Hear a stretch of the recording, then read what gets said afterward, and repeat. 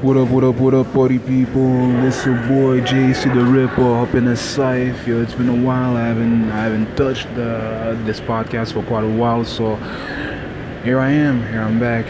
But this time again, the topic is really gonna be more like mathematics. So most of what I'm going to talk about is mostly in regards to one number in particular, okay, which I've been very fond of, and it's the number pi, and for all of y'all out there, okay, who don't know what the number pi is, it's the number 3.1415 and so on and so forth.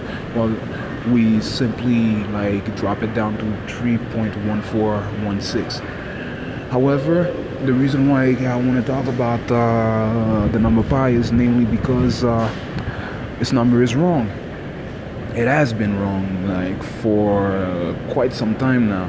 Even during the time of Archimedes, it was wrong, and I'm trying to let people know that there is a number which is totally true, which is totally in relation again with the golden ratio. And for those again who don't know again what the golden ratio is all about, is a number which is 1.618034, but it goes on forever. I would say again it's a transcendental number, but most of the scientists and mathematicians out there, okay, they keep on saying like that transcendental numbers, okay, they're numbers that come out from nowhere again, that they don't have any equations, which does not make any sense. I mean, if people are relating to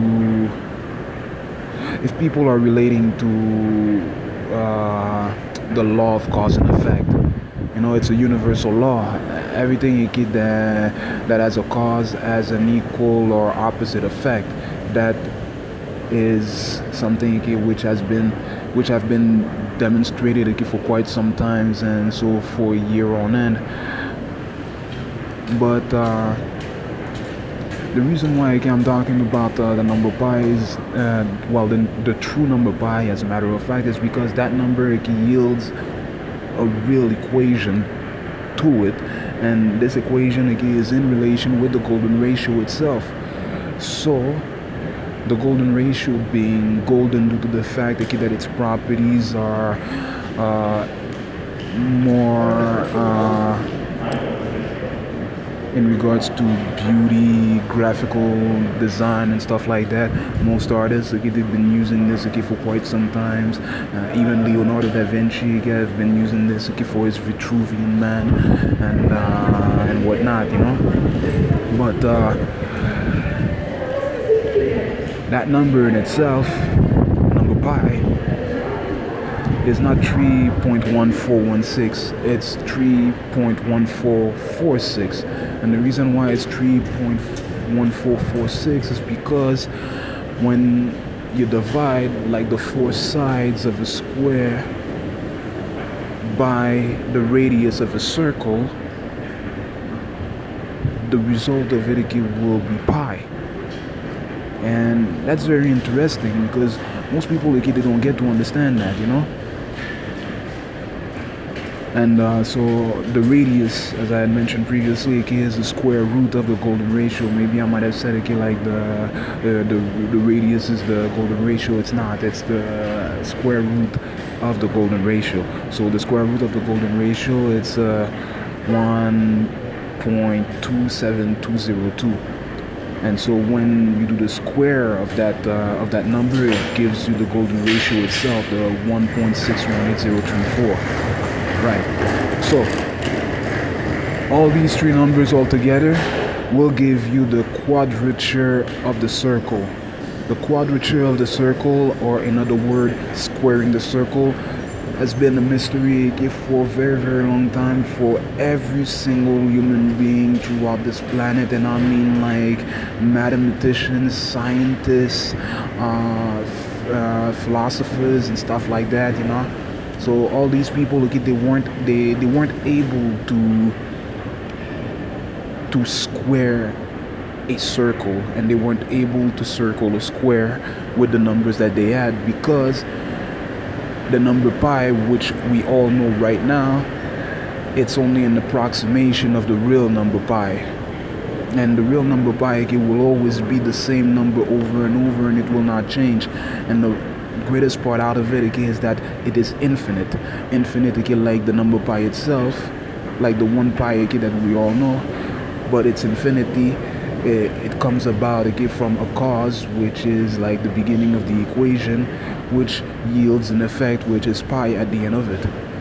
So I've been trying to explain this to very few people, and some people they don't seem to understand that.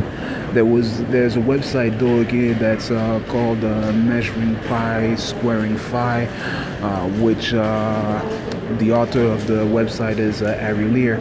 And so Ari Lear himself, he was able to find like different constants in regards to that number pi, which is the 3.1446.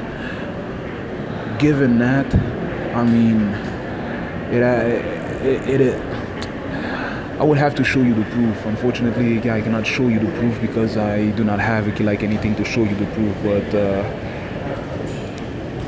I mean, if you try it for yourself, try to do like 4 divided by the square root of 5, which well, first off, in order for you to get 2 phi, you would have to do this equation like this. So it would be 1 plus the square root of 5 altogether divided by 2.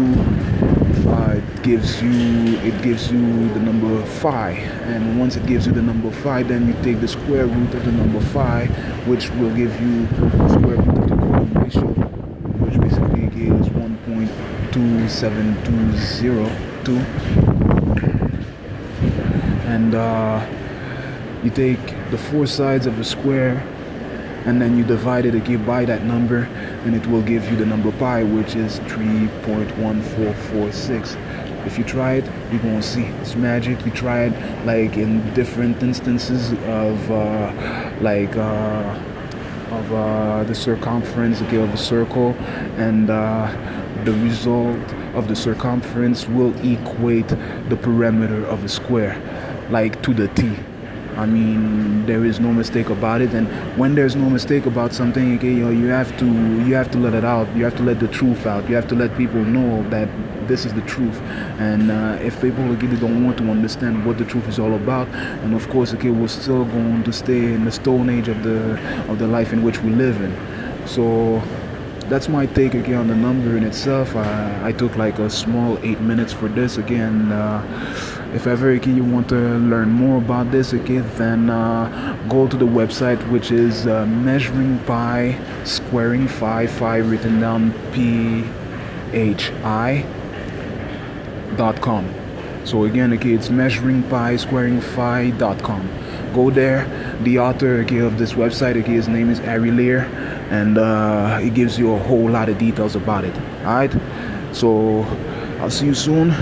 Hopefully you'll hear me a little bit more than usual, and that's it. Alright, peace.